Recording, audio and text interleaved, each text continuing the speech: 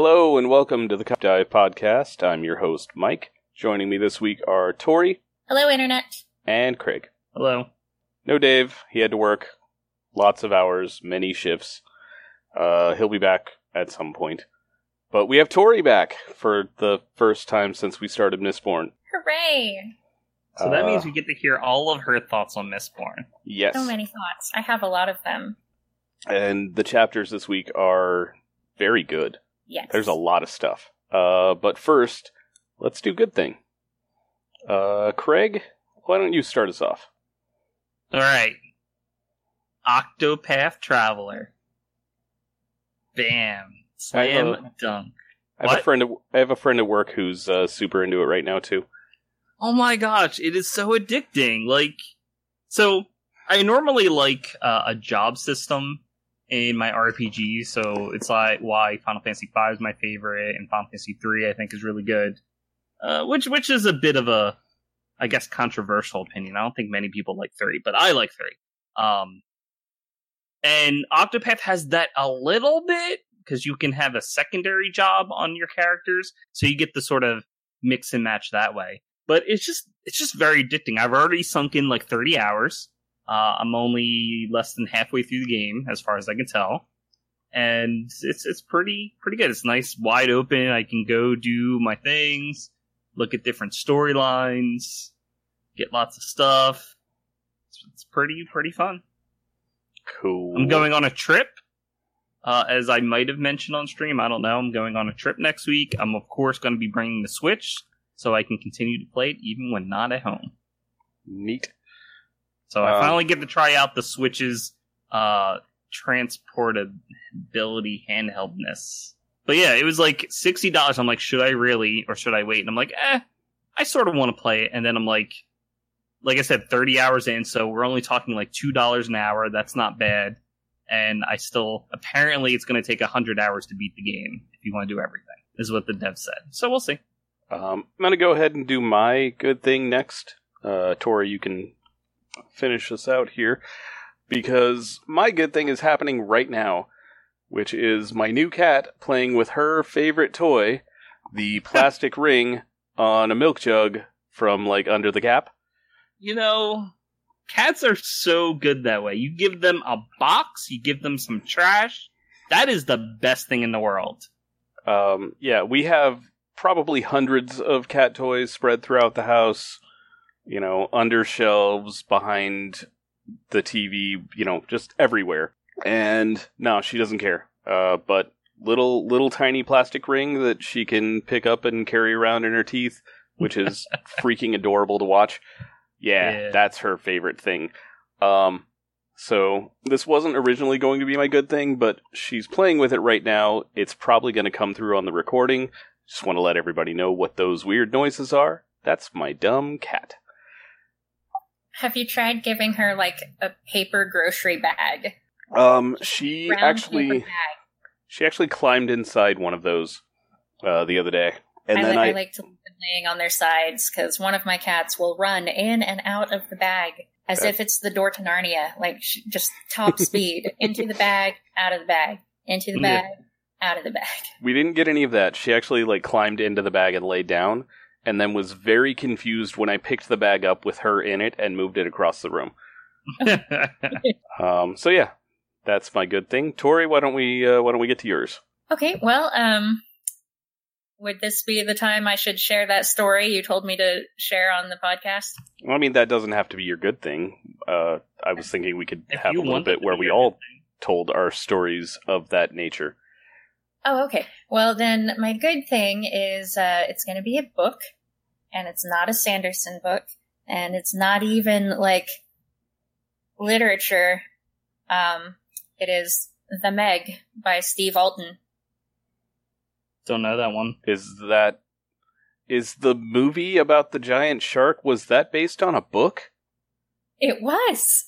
I didn't know that. How? So what happened was, at the library during Shark Week, a little girl came into the library and she wanted shark books for Shark Week. But they were all checked out because Shark Week. So I got on the catalog and I was doing a search for anything shark related that I could hand this little girl. And I thought, well, maybe the Megalodon books in the dinosaur section are still there.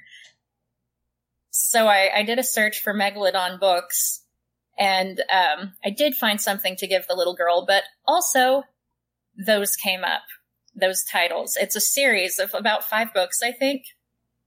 And they all start with The Meg. So the first one is The Meg, a Novel of Deep Terror. And I thought, is that related to that movie that's coming out? So I got on IMDb, and Steve Alton, the author, is listed as a writing credit for the movie. So I got a hold of the first book, and I read it, and it does exactly what it says on the tin. Like, set your expectations low, and it's a fun read, and you'll enjoy it. Cool. Yeah. Sorry, I had to mute myself. My phone was ringing. It's okay. We can edit that out later. By which we mean you can edit that out. Yeah. More work for Mike. Okay, so let's go ahead and get started on our chapters this week. We did Mistborn chapters 7 through 9, which the end of chapter 8 is actually the end of part 1, and if I'd known that ahead of time, we probably wouldn't have gone into chapter 9. But we did, so let's do that. Okay. Who's in charge of this? My book got stolen, so I'm on audiobook, so I don't know this stuff ahead of time. I can't look it up. Your book got stolen? Loaned out and never returned. One of those. Which? I have 2 copies of Mistborn. So I have the one fancy, professionally bound ones that my wife got me that have been signed by Sanderson. And I also have, the paperback, this is what I read at the beginning, copy. Ooh. And I might also just buy the ebook version as well, because I like throwing money at Sanderson, apparently. Mm-hmm. Apparently, if you buy the ebook version and the Audible audiobook, they sync up. They do indeed. That is a thing that happens. How does one accomplish this? Do you do this on Amazon? Yeah, you just buy the Kindle version, and you buy the Audible version. Audible is owned by Kindle, and then the two of them, because you're using the same Amazon account for both things, then... Oh, I see. Audible Audio Edition, free with Audible trial. Book 1 of 5 in the Mistborn series. What? That's not the right number. I know! I'm trying to see what's in here. I can see 3, or I can see 6, or I can 5 see... books, let's see. Final Empire, Well of Ascension, Hero of Ages, Alloy of Law, and it doesn't list the 5th one. It just sort of stops at 4. But claims there's 5. What? That's Amazon, nonsense. Go home, you're drunk. Yes. Anyway, I could buy the Mistborn trilogy on Kindle ebook for $23. Yeah, but that one might not sync with the audio version. I don't audio. Well then. But if you did, you'd know how to pronounce things. Meh. Kelsier. Say it with me now. Mario guys. Mario guy? Everything's a Mario guy. That's not how you've pronounced it literally every other time you've said it. Mario, you happy? Yes. Is this what you want? Alright, Tori, what happened in Chapter 7? Oh, am I doing this now? Is this the thing? I hope you read it. I thought this was the thing. Yes, and I have notes. Okay. Chapter 7. Take that, future Dave. Okay, so at the end of Chapter 6, Marsh showed up. So, Chapter 7. It's the first time Kelsier has seen Marsh since he's been back. Marsh is mad at Kel for killing the guards at Keep Venture. He doesn't think Kel's supporting the rebellion for the right reasons. They talk until he changes his mind, however.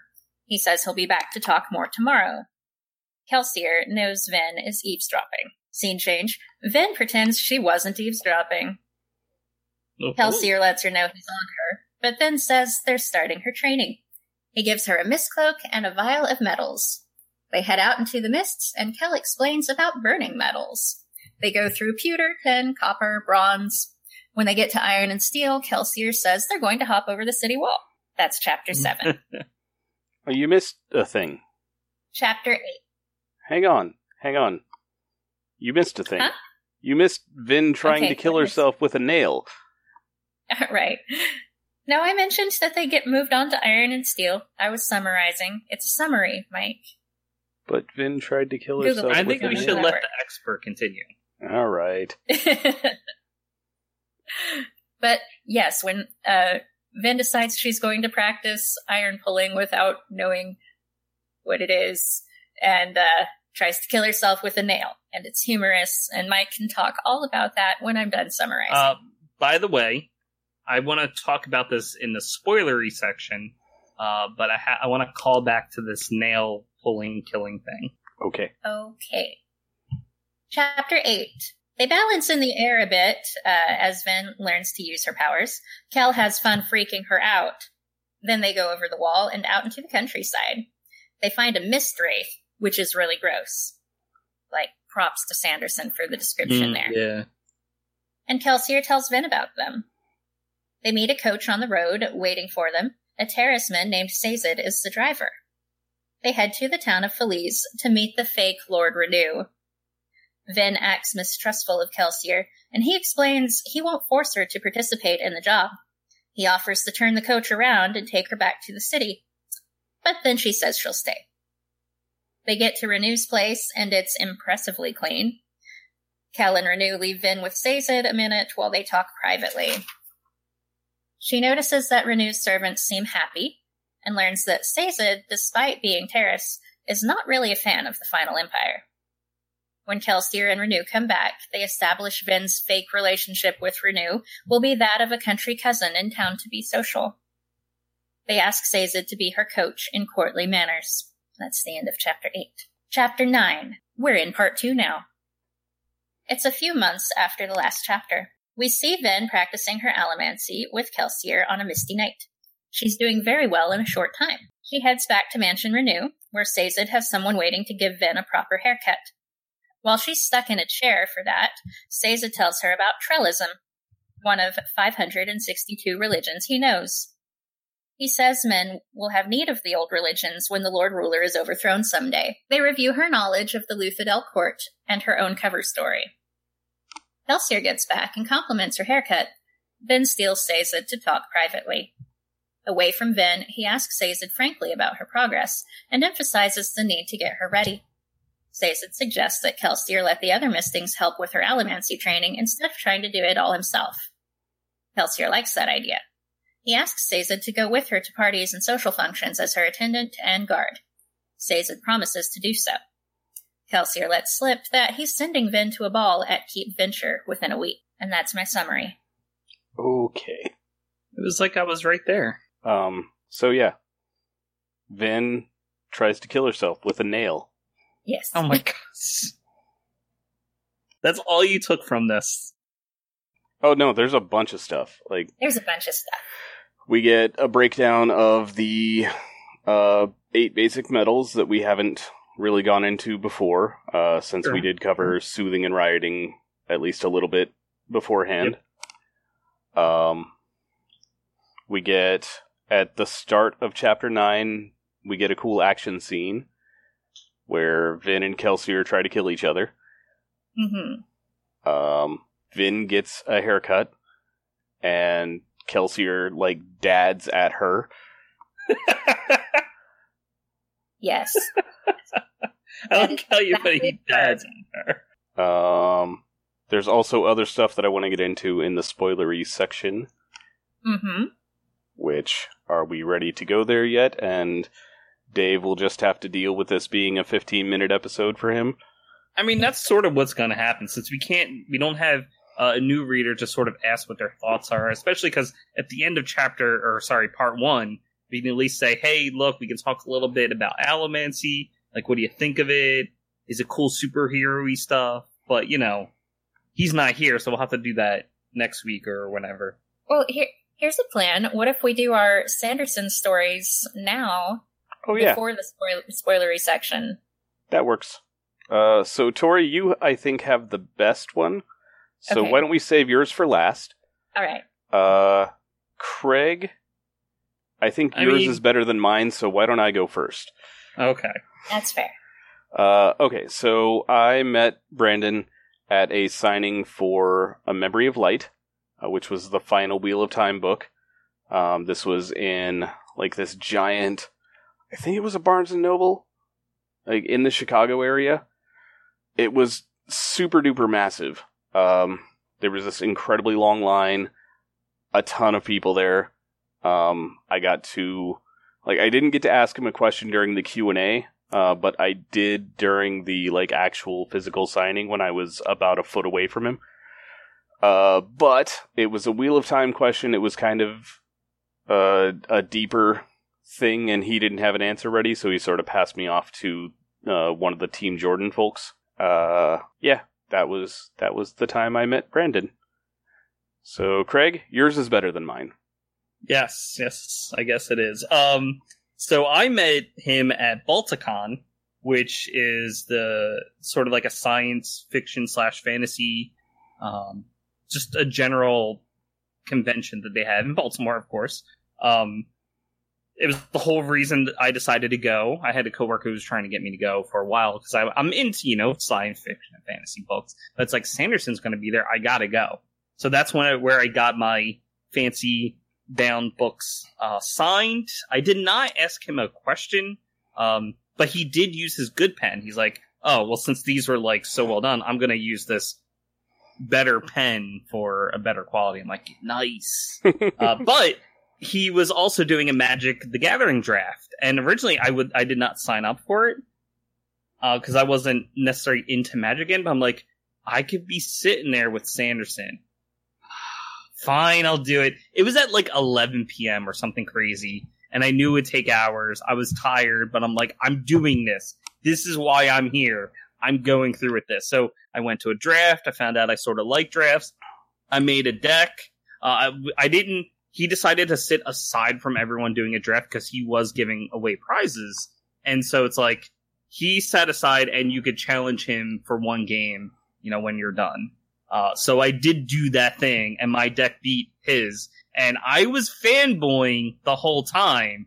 And looking back, I'm like, I'm so embarrassed with how I acted. But I'm like, how cool it is that eventually it's going to be what his plans are for Mistborn.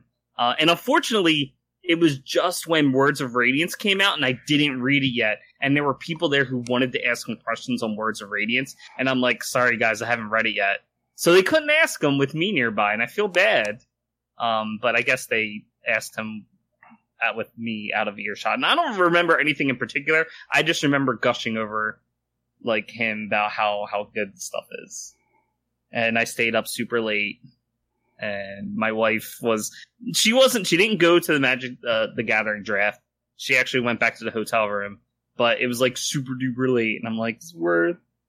All right, Tori, you have the best story, so hit us up with that. Okay. This is the story of how I met Brandon Sanderson and fangirled all over him. So, my best friend, Sarah, who is also a librarian, found out that there was a contest to win free passes to Book Expo America, and it was open for librarians. So Book Expo America, it's in New York City, and it's a publishing expo. So most of the people there are writers and publishers and bookstore owners, but they do have a few tickets for librarians every year. And Sarah said, you should enter this contest. So I did, and she did, and come to find out, it wasn't a random drawing. It was first come, first serve.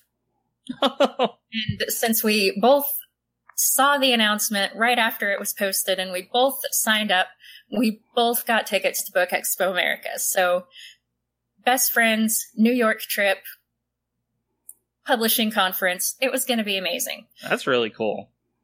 Yes. And then I found out that some really awesome authors were going to be there, and Brandon Sanderson was among them.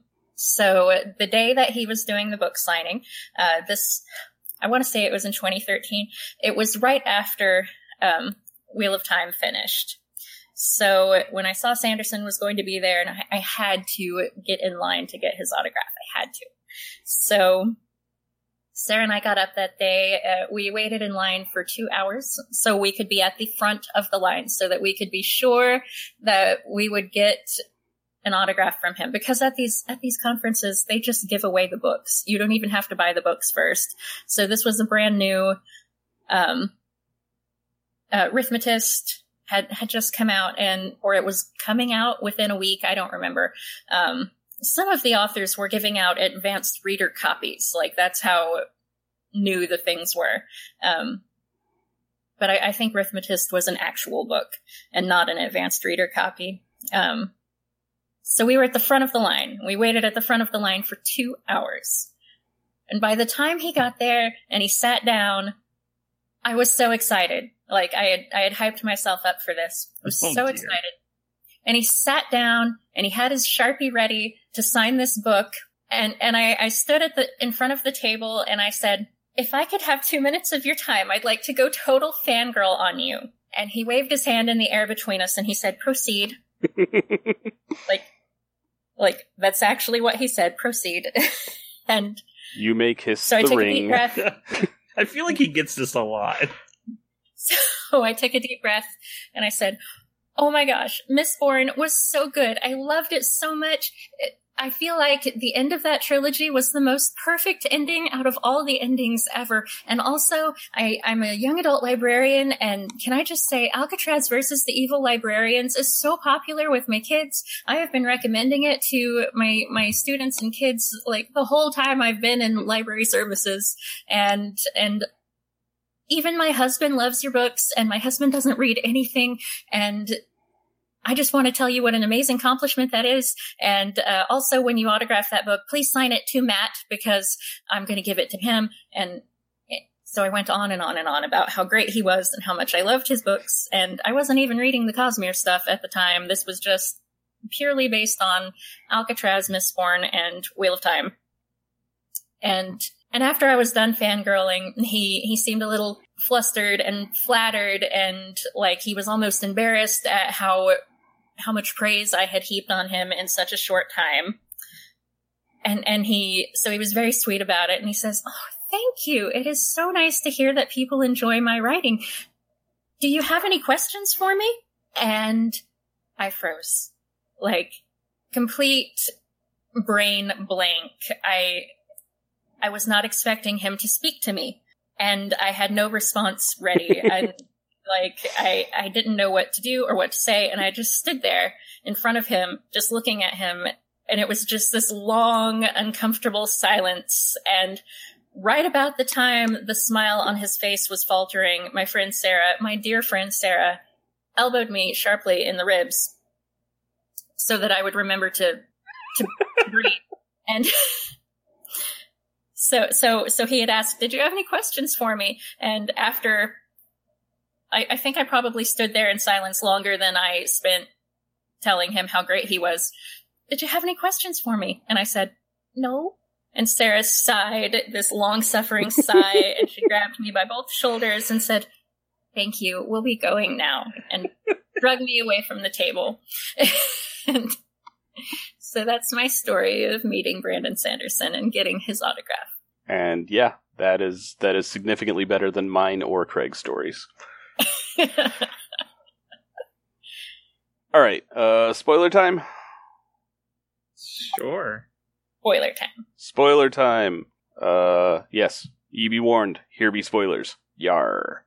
This concludes the spoiler-free section of our podcast. If you are, as I am, reading along for the first time, we recommend that you stop listening now, as the following will contain spoilers for not only this book, but for other Cosmere books as well. There may also be general spoilers from any other source material. Spoilers begin now. Ralphie gets the Red Ryder BB gun that he wanted, but he does not shoot his eye out. And is this where we kick out Uthir? Yeah. Uthir, if you would like to not hear stuff about later Mistborn stuff, I don't think we're going to get into any Stormlight. I'm not really planning to, but... Right.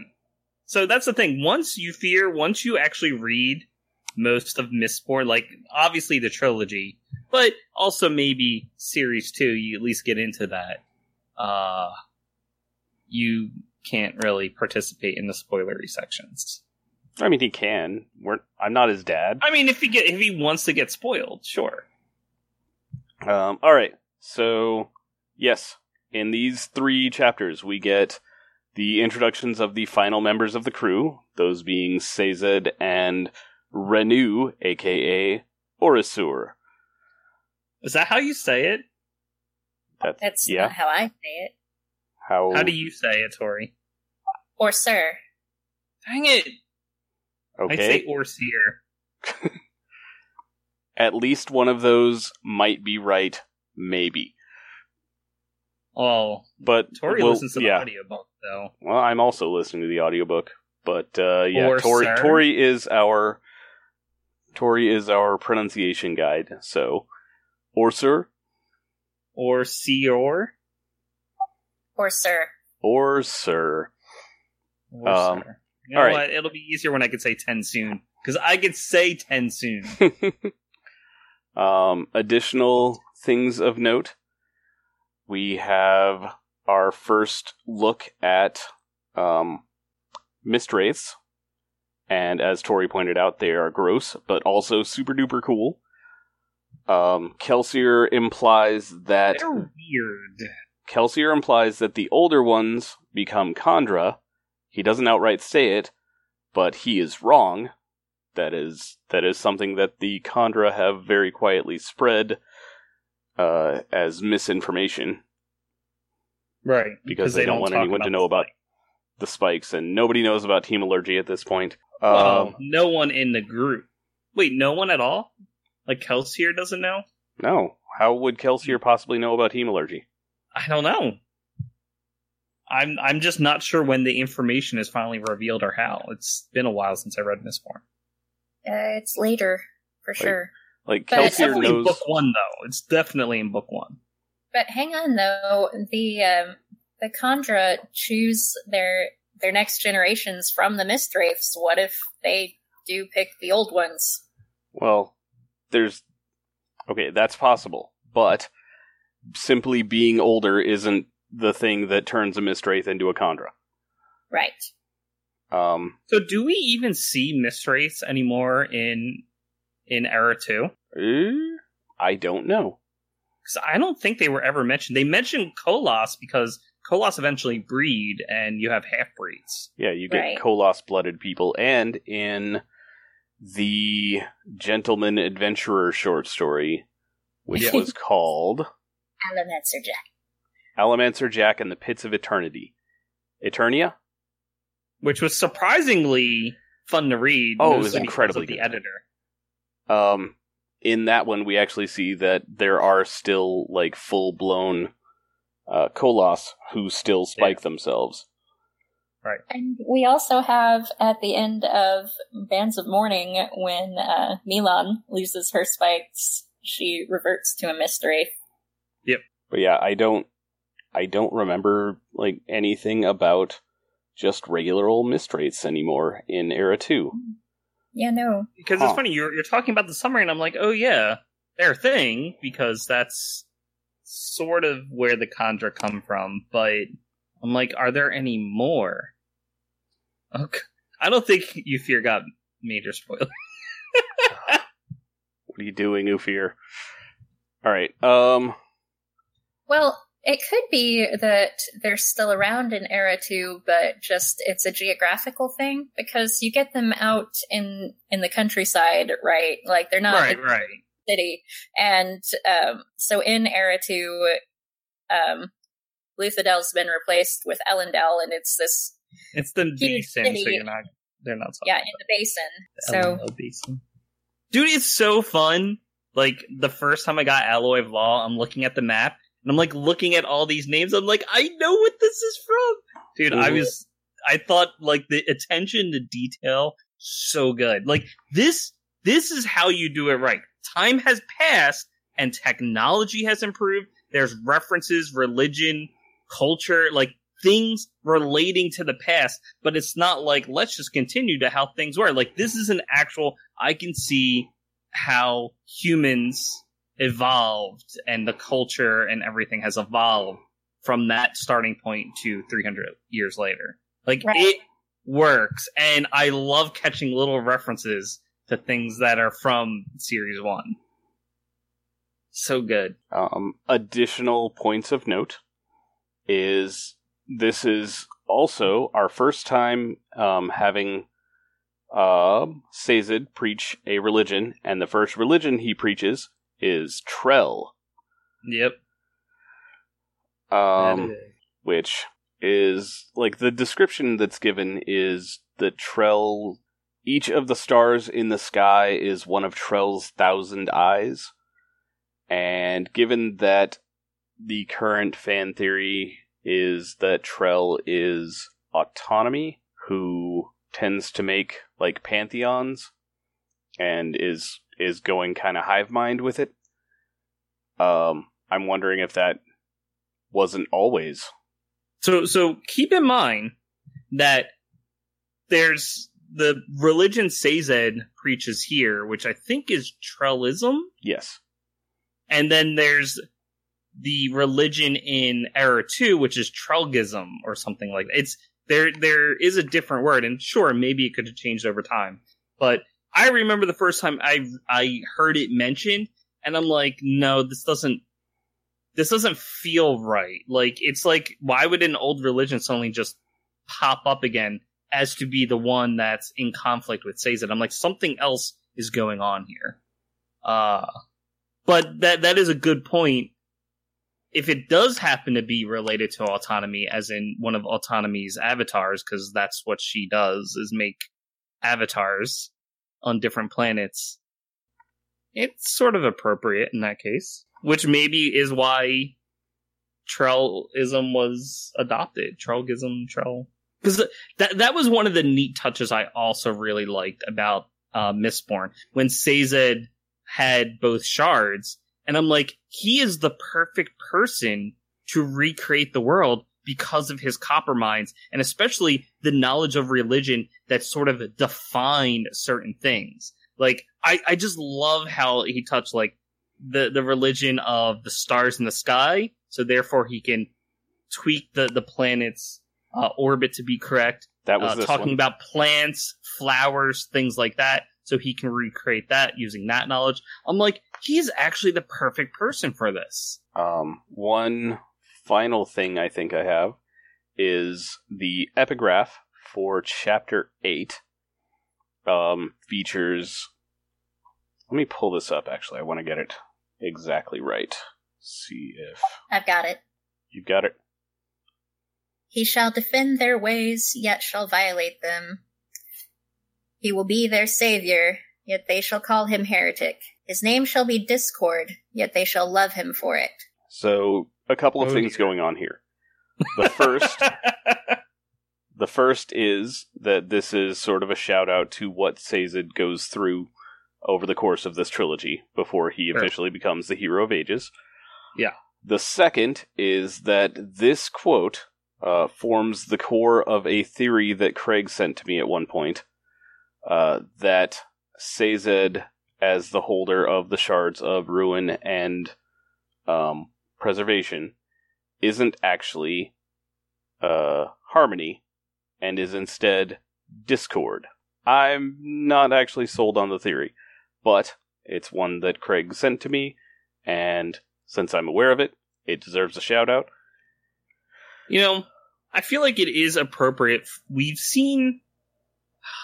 Have we seen? Actually, give me a moment. I'm trying to think. So, the shards we've actually seen, like, by canon, what we've seen ruin, we've seen preservation, we've seen odium, and briefly we saw cultivation. Mm-hmm. And, like, that's it. We haven't seen the other shards yet.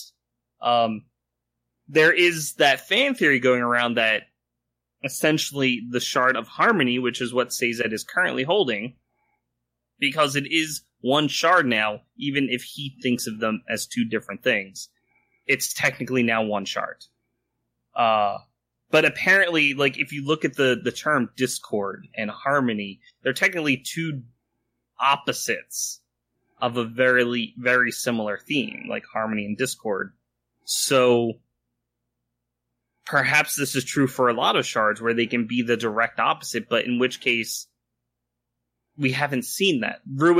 Ruin's opposite would be preservation. Like, they were probably the most opposite of shards, given all the other shards.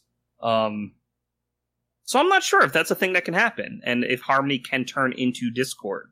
But there is a theory going around that that's the case.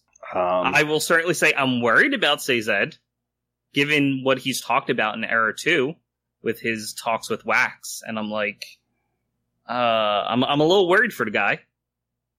And I hope he can figure it out, because he has to figure it out, or Scadrial is in trouble. Well, I mean, I've mentioned before on here my own personal theory as to what was going on there. Sure. Which is that Sazed was actually offering, like, he was putting out a job offer to Wax. To, like, basically, he gets to step down and retire and move on to whatever his next thing is. And Wax takes up the shards and potentially gets to use them more effectively because he doesn't think of them as two separate shards and as one shard. Yes, it will be one shard that Harmony drops. Right. And certainly someone who interprets it as one shard would probably do a better job. But keep in mind that a shard does tend to modify the person over time, which is why we have, like, AT, who used to be this really cool, fun guy to hang out with, changed into Ruin. Like, he bought Hoyd a drink once. Sure. So it's like, maybe eventually the Harmony shard will change Sazed so he no longer has to think of them as two shards because he can no longer do so. It's just going to take time. You had said that you had something about the nail trying to kill Vin? No, yeah, well, I just want to talk about iron pulling, and lurchers. So when I first read Mistborn, I'm like, you know what? Steel pushing's so much more useful. Like, look at how Vin gets around, Vin and Kelsier. And like, Wax. how they move around. It's like, pushing is like the way to go. And then you get iron pulling, like, can't really move effectively in Era 1. But then you get Mistborn Era 2. And you get Wax, and you find out he's an iron puller. No, he's not. Oh, man. Nope, he's a steel pusher. I thought he pulled iron. No, he pushes steel. He has iron metal mines to adjust his weight. Did I mix that up? Oh, yeah. God, I'm so embarrassed. Alright, here's the thing. With iron pulling, you basically get to Spider-Man around the city. Yeah, exactly. It's really good for, like, modern era or just industrial era because there's so much metal put into buildings. You have skyscrapers, things like that. It works. And you can pull to get around. Like, it's not like crippling. Well, I wouldn't say it's crippling. Like, there were definitely some useful things you could do with lurchers that you see. But yeah, it's just like, it's interesting how I remember first reading and I'm like, I could see Vin not really using iron pulling. Like, she uses it a little bit to get around. So being a Mistborn, she's able to effectively combine the two of them rather than just sticking to one. But well, in Era 1, I mean, I think every lurcher that we see is just some dude who has a shield and soaks up coins. Right. Like, Brandon couldn't think of a better, more effective use of being able to pull bits of metal to you. And I can't honestly say that I can either off the top of my head. Well, he's definitely doing a better job, I think, in Era 2. Oh, yeah. Because I remember there's a fight. Like, Wax is, like, trying to get away, and there's some lurcher that's sort of chasing him. I want to say there were, like, a pair of them. One was an iron puller, the other was a steel pusher. Yeah, and, like, they worked really, really, really, really well together. Yeah. So I just wanted to do a shout out to how much it's improved, and it makes sense, given that there's so much metal to be found in other things once we get to Era 2, and especially Era 3, I'm sure. Tori, I believe you had said that you had started on Bands of Mourning? I finished it, actually. Okay. So yeah, you wanna talk about that? What did you get out of Bands of Mourning? Well, it was very informative as far as identity and investiture, because I still need to read Oathbringers, so that then I'll be done with the Cosmere and all caught up. But pretty well, Bands of Mourning is the first time we get into identity and identity and connection are the big ones. And connection, yes. Capital I, capital C. Right. Yep. And I loved the book. It's my favorite Era 2 Mistborn so far. I feel like... Is that the one with Steris and the, on the train and he, like, rescues her? Yes. Yes. Dude! I love it. That's so good. Like, that is essentially the scene that I went from meh on Steris to I'm like, oh, I like Steris. Yes, What? How did he do this? Like, she was so boring in book 1. Yes. And now I'm like, yeah, Wax / Steris, yes. Mercy, sorry. You're just, no. It just doesn't work anymore. I'm upset that it took you that long to be on board with Steris. No, this is credit to the writing. I don't think you're supposed to like Steris in book 1. No, but by the end of the book, you're supposed to be able to figure out what was actually going on there, and like she's a consistent character throughout. Yeah, it's just that you don't necessarily have all the pieces to put it together right away. But like she's super duper likable right away, if you know what's going on. Okay, maybe I'll get it on the reread. But you have to understand, my first read, I'm like, I like Marissa, sorry, Marcy. Mercy. Oh, please. You know I'm going to pronounce things wrong. Yep. Mercy. Her name is Mercy. Wait, what? Marasi. Oh, God. Oh, no. Anyway, yeah, it's just like, I love these little things. I'm like, wow, Steris is sort of perfect for Wax. And it's like, right around then when she's like enjoying being with Wax still pushing around and like flying in midair, and she like, is getting a thrill out of it. I'm like, oh man. That actually seems to be kind of a common thread, that like most of the characters in various Sander works are just like super into flying and throwing themselves around. What is it? Marcy. Say her name. Marcy. She hates it. Flat out hates it. Well, then I guess it's good that she doesn't steel push or iron pull. But we actually get that from Vin in these chapters. That like she's actually super into it. We get it from Kaladin. We get it from probably some other people that I can't think of right now. Kaladin owns the sky. It's his thing. Yeah, like, but before he owned the sky, he was still into it. Well, It's okay. You're picking out characters. This is their thing. Like, they can do this. It's their domain. I'm talking about like Steris. She can't do this. She needs Wax or someone else to do it, and she really digs it. I don't think Wayne cares.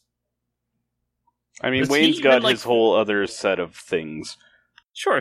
Well, so the point is, Steris is perfect for Wax. I was going to say, when they're in the airship later at the end of Bands of Mourning, Wayne is kind of hanging over the rail to look at the ground below and talking about how great it is. Okay. So there we go. Sure. No, was it between Wax and Wayne when they were getting back to Ellendale, and Wayne's like, you got to look at this. It looks so great. Look at this. And Wax is like, yeah, I see this every night. And Wayne says, bastard, that's not fair. But regarding Steris, I kind of, like, my opinion of her kind of started to change at the end of Shadows of Self, when, and Wax mentions this in Bands of Mourning, but after he's killed Lessie the second time, and is grief-stricken, Steris was there for him. Like, I saw that at the end of Shadows of Self. So when he mentions it again in Bands of Mourning, I was like, yeah, hell yeah, she was there for you. Because you do see at the end of Alloy of Law that her feelings toward him have changed. Yes. But he doesn't really start catching on until then. So I should be fair. It wasn't that particular scene that I liked Stairs. I think I liked her in Shadows of Self. That scene to me really stands out. And a lot of little things, like how she plans on being captured because she's supposed to be the damsel in distress type, like how she organizes everything and plans for Wax's excursions because that's what he does. Mm-hmm. It's like there's like she's super aware, and it's so cool that she can like fit so well with the group despite just not having any powers. It's just her job and her skill set is organization. Yes. And I totally feel like if I was in a fantasy novel, like if I was in a fantasy heist novel where everybody had their own talents and their jobs, like that would be mine right there. I am totally useless. Like in Bands of Mourning, Steris talks about her usefulness scale. On a scale of 0 to 100, I think I might be a 7. But she's wrong about that. She is very useful. Here, hotel owner She's very wrong. is a list of possible emergencies that may happen because we're here. Right. Apologies in advance. There may And then be when explosions. they flee later, she's yelling back out the coach window. Framed for murder, page 17 of the list I gave you. Man, that is still my favorite scene. Not the leaving the hotel, the entering the hotel. Right. It's so Like, good. my only disappointment about the Era 2 Mistborn is that I at least felt the twist, the quote-unquote twist in Bands of Mourning was super obvious. Except for the characters, it wasn't directly obvious that his sister would be part of the whatever organization. Oh, that's the twist you're talking about. Okay. Yes, exactly. That was the twist, but no. it's not much of a twist, and it's sort of revealed about, 3/4 of the way through? That wasn't the twist, that was a twist of like half a dozen twists. There were a bunch of twists. Bunch of twists. I was sort of dissatisfied, though, with Bands of Mourning in that, for that particular part, not like in like the whole thing, just that particular thing. Well, Mostly because of how obvious it was. Duh, of course his sister was working with them the whole time. Right, but it's just that the characters themselves were oblivious to it. Or at least Wax was. Yeah, I think Wayne actually, like, pegged to it pretty much right away. Yeah, he would. Yeah, he would. So I'll have to reread and see if it sits better. I mean, you should anyway. They're just really fun. No, I like Era 2 because we get, like, Industrial Evolution plus Mistborn. Allomancy, I should say. Allomancy plus Industrial Age. Nice. Like, Industrial Age... I don't really like steampunk. I like legitimate industrial stuff, and that's what we got. I'm like, that's so cool. One thing I enjoyed in Bands of Mourning is when Wax gets a hold of the actual Bands of Mourning, it shows off exactly how ridiculously overpowered a full Mistborn, full Feruchemist is, and should have been the whole time. Just like basically a Lord Ruler. Yeah, I mean, the Lord Ruler... It really brings home to you how the Lord Ruler held his seat for 1,000 years. Yeah.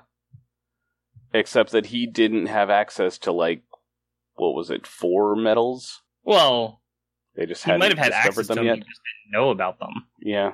Except Like ATM if you're still a existed Mistborn, I don't too. think you can be half a Mistborn and only have access to like 8, 10, 12 metals, whatever, however many they actually knew about. Well, right, plus but the god metals. If the time metals, like, didn't exist at the time, like, just couldn't be... Yeah, I knew which. He knew about them, but that they just didn't, they just weren't made. And because it talks about in Era 2 how the metals are like, we know about them, but they're still rare and they're hard to produce. And we also find out later about how the Lord Ruler is suppressing technology. Maybe it's because he doesn't want those metals to be found. I think he did it for a lot of reasons. Like, they essentially had gunpowder before, and they basically had to forget, thanks to Lord Ruler. Okay, a lot of what the Lord Ruler was doing was really just, like, trying to keep some people alive long enough that he could fix all the stuff that he broke last time. Like, that was sort of his guiding principle for 1,000 years, was make sure some humanity lives through this until I can fix all the stuff I broke. It's sort of heavy preservation. Yeah, no, preservation loved the guy. Influence. Yeah, exactly. This is what... So, what happened for 1,000 years is essentially what would happen if preservation was more in control. Like, that's the sort of thing that he would like to see. Mm-hmm. It is not pleasant. I mean, ruin is also not pleasant. They're both not pleasant. Like, preservation is sort of scary to think about. He wants things timeless, frozen, perfect. That's not living. It's not just about preventing decay. It's about keeping things as they are, so that prevents growth also. Yep. There's a set of villains from Discworld that actually have that as their sort of major shtick. The Auditors. Yep. Yes. So I'm actually really glad that Harmony exists now, because it's sort of like you get both. You sort of need both in order to grow and advance, and yeah. Alright, I feel like we're pretty well running dry this week. Oh, I could talk about a lot of things. Well, we're also almost to an hour. I did recently watch the movie Chris Evans was in it called Push. Yes. And I got this vibe of, like, different allomancy powers. I'm like, oh, look, he's doing a copper cloud. And, like, oh, look, they can, the pushers themselves are essentially using, I mean, it's a greater degree, but they're essentially rioting and soothing. I don't think I've watched it again since I read Mistborn, but I'll have to do that. I have it.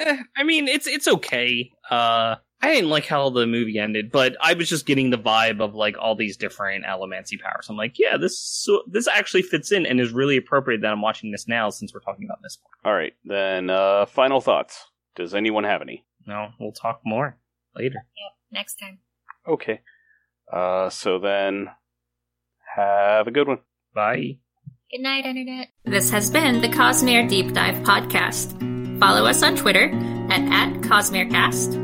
Or like us on Facebook. Our theme music is Traveling Made Up Continents by Gillicuddy, used with permission. Hear more from him at the Free Music Archive. Thanks for listening.